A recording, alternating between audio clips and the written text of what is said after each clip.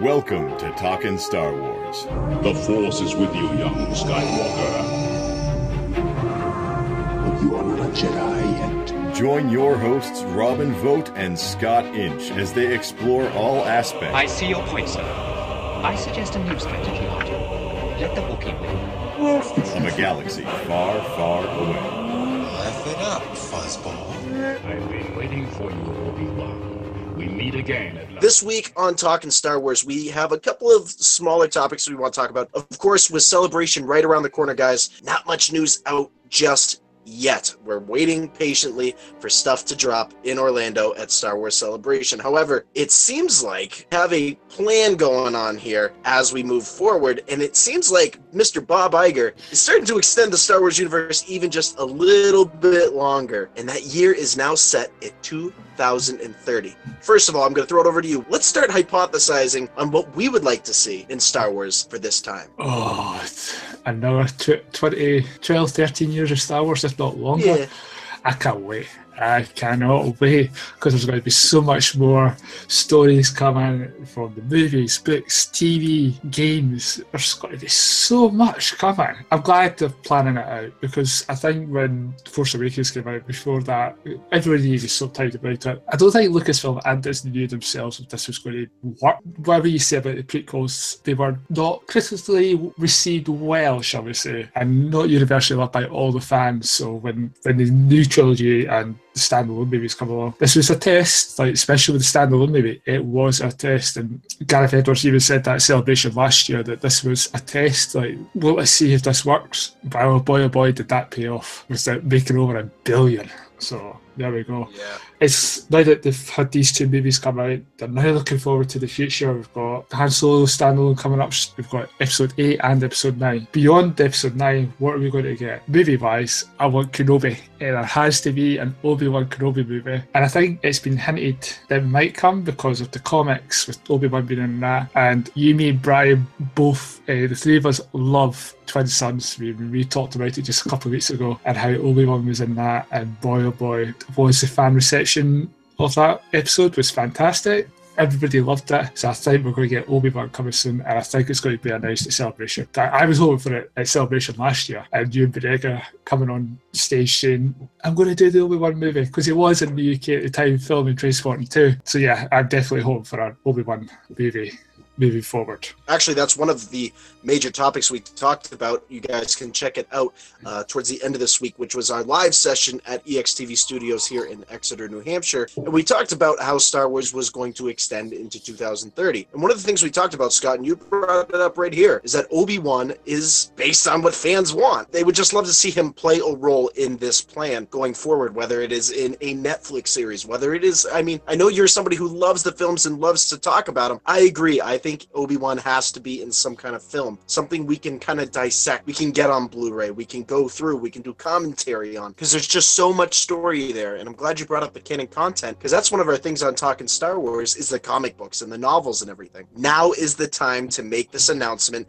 and get fans going. Yeah, definitely. I'm going to be saying, I'm going to go above 60. I'm going to go 70% at the moment. Oh, and we're going to get that announcement of Obi-Wan. It's everybody's wanting it. Ewan McGregor's eating up for doing it, and we had Obi-Wan in The Force Awakens. Just that brief snippet by Alec Guinness. Well, I pre-recorded Alec Guinness from years and years ago, and a new voice spoken by Ewan McGregor, who originally was meant to be James Arnold Taylor, but then they managed to get Ewan McGregor to come in and do the voice instead. Obi-Wan is one of the movies I want to see coming up, whether it's a trilogy or just a standalone. If you've seen Twin Sons, you know how the certain Darth Maul, Obi-Wan storylines dealt with, so we won't be getting that. I think we can all agree on that. We're not going to get that. I think we'll get, actually, I don't know what we'll get. We could get Obi-Wan. I don't know if he'll leave Tatooine, because in the comics never really left Tatooine. You know, he's still looking at Luke. I don't think he would leave Luke unprotected, so there'll be more his journey if we were to get it. The other set of movies I would love to see, you and I have both spoke about it before, Old Republic. Old Republic.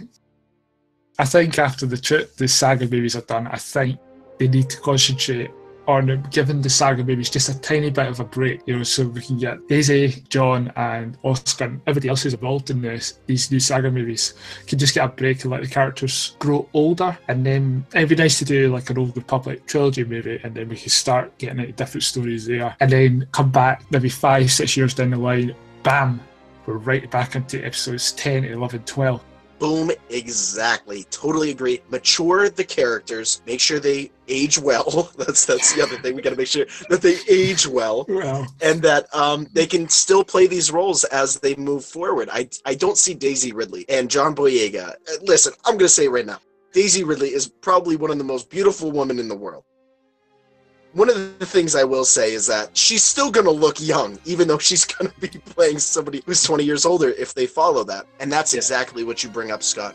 You need that aging process. I know it sounds like a really fine wine.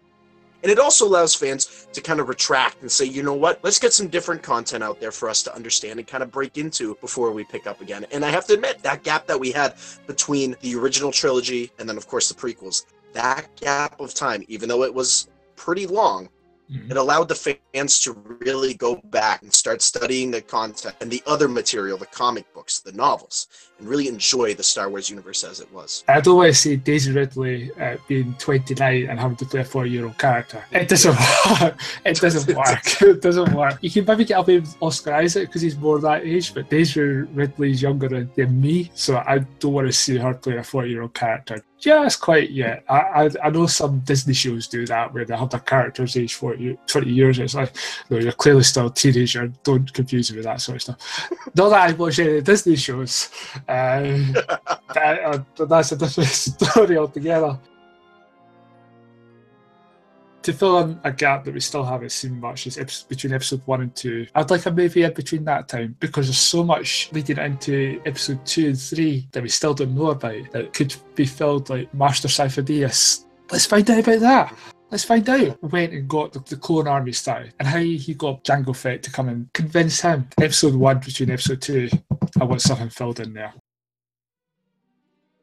When it comes to the novels, they've seen a lot of success with the novels, more success, I think, than they even imagined once Force Awakens came, once the Aftermath trilogy started. You know, I know Chuck Wendig takes a lot of heat for that first book, and we're kind of a fair share of doing that. But at the same time, those last 2 books solidified him as an author in the Star Wars universe. I'd like to see him get another chance at something as well. I would love to see him get another chance at either a trilogy or maybe it's even just a 2-book about something. Somebody like a Drew Karpyshyn, somebody else that they can pull from the Star Wars novelization universe, I guess you could say, the author's universe, to bring back into writing Star Wars again would just be great. Some of the stuff that he touched on, I think it was Catalyst, just the way that the characters moved throughout that, getting some background to Galen Erso and to Lyra and to their relationship. That was great stuff. I mean, that was some great stuff. Yeah. Really helped enhance the viewing of Rogue One. And I think novels have to do that. I think they have to enhance the cinematic experience. Not many people read them. I don't feel. When I go to a theater and I go to see Star Wars, sometimes I'm sitting there alone other than Sean and I'm like, do you guys know the backstory of Galen Erso? You know, that's what I did when I went to see Rogue One. I was like, because my friend Ross hadn't read the book, and I'm like, and when it's like Lyra, Jen's mum, I'm like, she's got a backstory, you know, to explain why she doesn't like Krennic. I read that, and I'm sitting there in the audience at midnight going, no one's read this book, eh? I can, and then because you got the better understanding between Tarkin and Krennic, why their heads butted. You understand why Galen didn't want to be there building the Death Star because he found out what they were building, and you can understand why they saw Guerrero's relationship with Jyn. So, because there's people sitting there going, well, I don't understand this. What's their story together? So I'm trying to do like a Christian Harlow. Oh, I don't get this at all. Yeah, even Mark Ellis read it. I was quite surprised he read that book. Yeah. And I'm glad he did because he kind of got the backstory. He was like, well, and he's even referenced it in Jedi Council, so well done to Mark Ellis for reading a book.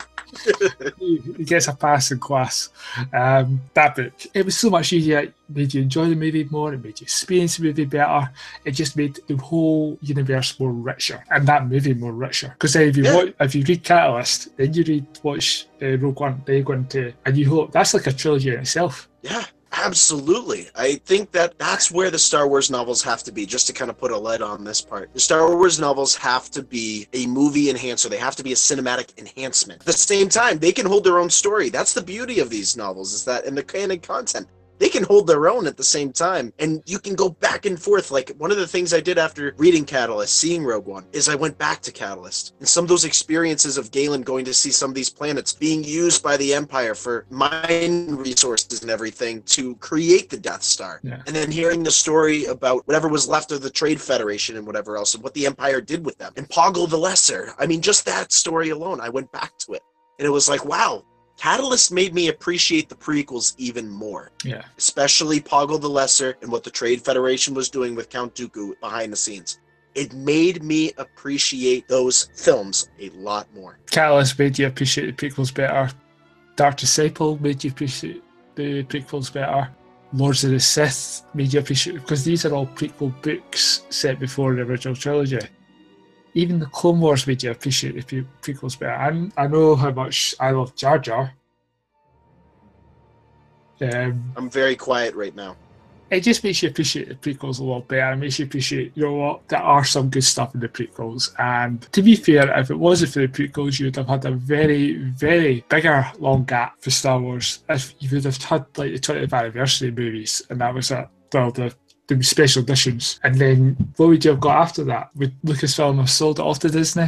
This is another parallel world situation, what if situation. You and I spoke about this the last time. What if George Lucas didn't sell it? We would have these new movies. It's a what if, but yeah, just appreciate the prequels for what they are. And I mean, especially with Revenge of the Sith, it gave us the Empire coming in.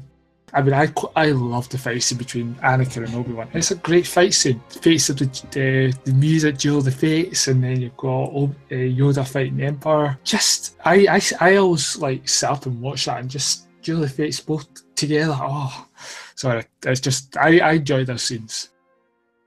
But Scott, the prequels, the prequels touched upon midi-chlorians and everything. We can't have those in the canonized universe. Are they in canon universe?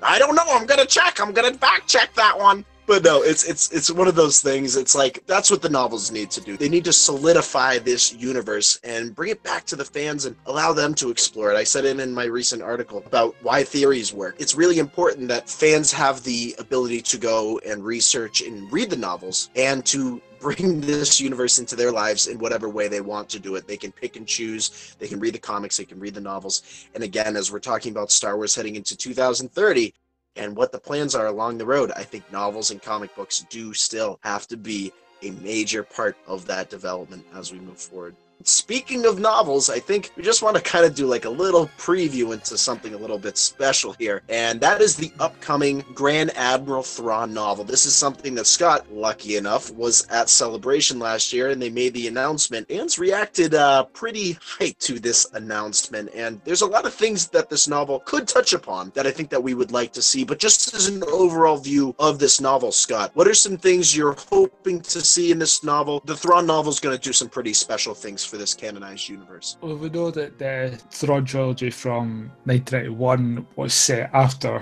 Return of the Jedi, and we know now that Thrawn was there during the peak of the Empire, so Rebels has shown us that. So I would like to see his relationship with the Emperor. And spoilers, and I'm waving my hand to you, so if you read that extract that came out a couple of weeks ago, you, me and Bryce spoke about it on Rebels Recap a couple of weeks back, how he was speaking to the Emperor. He knows who Vader is. I feel he knows who Vader is, and I'd like to see Thrawn. Like, I think this is kind of going to be about the same. I know I mentioned it earlier, Lost Stars. I think this is going to be about where we're going to go to different periods of Thrawn's life. The same with Catalyst, how that went through different periods of Jin's and Galen and Krennic's lives. It all went through. So I think we're going to get the same kind of book, his backstory, how he, because we know it's going to be different from Legends, we know, because this is the canon, Timothy Zahn based stuff over from Legends into the book. we'll have to wait and see. But I think he'll want to create something new. He's got to go with the storyboard now. This is not like he's got to coordinate with them and say, well, here's where you can go, here's where you can't go. So about his people, what his life is like, and then how he rose up to the rank of Grand Admiral Thrawn, his relationship with the Emperor, his relationship with Vader, really how his relationship with the main characters, Tarkin. If he had any interaction with Krennic at all, if he knew about the Death Star, you know, just stuff to kind of tie us in, like just a wee nod to certain things here and there. But to me, it's got to be like his interaction with Vader. We haven't seen it on screen yet. I want to see it in this book, and I think I'll freak out when I read it. We've seen a lot of Thrawn being the powerhouse figure in the Empire. I want to know how this. I want to see some vulnerability. You know, being a Chiss in the Empire, being an alien as the Empire categorizes him. You know, the Emperor brought him on because of his brains and his ability to break down situations. That's something from Legends that's going to come into canon. I think we pretty much know that because Rebels has done that beautifully. There is a vulnerability to Thrawn that I would love to see play out in this book. Just, you know, of course, I don't want to say it's really like being bullied at school kind of thing, like, hey, alien. You know, I don't think it's going to be like that, but... He doesn't like you. I don't like you either. I wanted And there is something there that we really don't know about. Like, he could be picked on. I'm just going to say that now. He could be picked on by others in the Empire because he's earned this favorability with the Emperor and because he's alien. You know, people within the Empire were always told these are lessers to the human race. You see aliens as lower people. And to see that vulnerability with Thrawn, I think is the one aspect of this book. But even for just a second, if one of his constituents puts him up against the wall and says, dude, we're going to put you in your place, that would be something else. That has to be tough, and I just want to see how the Emperor uses that great mind of his, how he gets him to use it, and there's so much in this book. We can theorise all night. Hours. I think we both want to be surprised about what's going to come out of this book, and I think we've only got another week or so to wait, and it's out. I think it's out next week, maybe. Yeah. So the minute I get that book, I'll be straight into it. I think it's that time of the show. It's a little thing we like to call here on the podcast network. Plug time. Yeah, it's plug time here at the Brick City Blockade Podcast Network and Talking Star Wars. Mr. Scott Inch, where can the good people find you on social media? You can find me on this little thing called Facebook. It's very big thing. It's Scott Inch, or on Twitter at Scottish85. I believe this is this little wee thing where people tweet to each other. So you can find me there. And also check out in a couple of weeks for my Star Wars canon books. And I'm breaking that down. So look out for that. I'll be coming in the next few weeks. You guys can follow me on Twitter at Mr. Vote Tweet. You can follow me over on Instagram at The Official Vote. Make sure to send me that friend request. Over on Facebook, make sure to like the Brick City Blockade Podcast Network across social media. For Mr. Scott Inch over there in the UK, this is Robin Vote of the Brick City Blockade Podcast Network. Thank you guys for watching and listening to Talking Star Wars. And we'll see you soon. May the Force be with you. Always.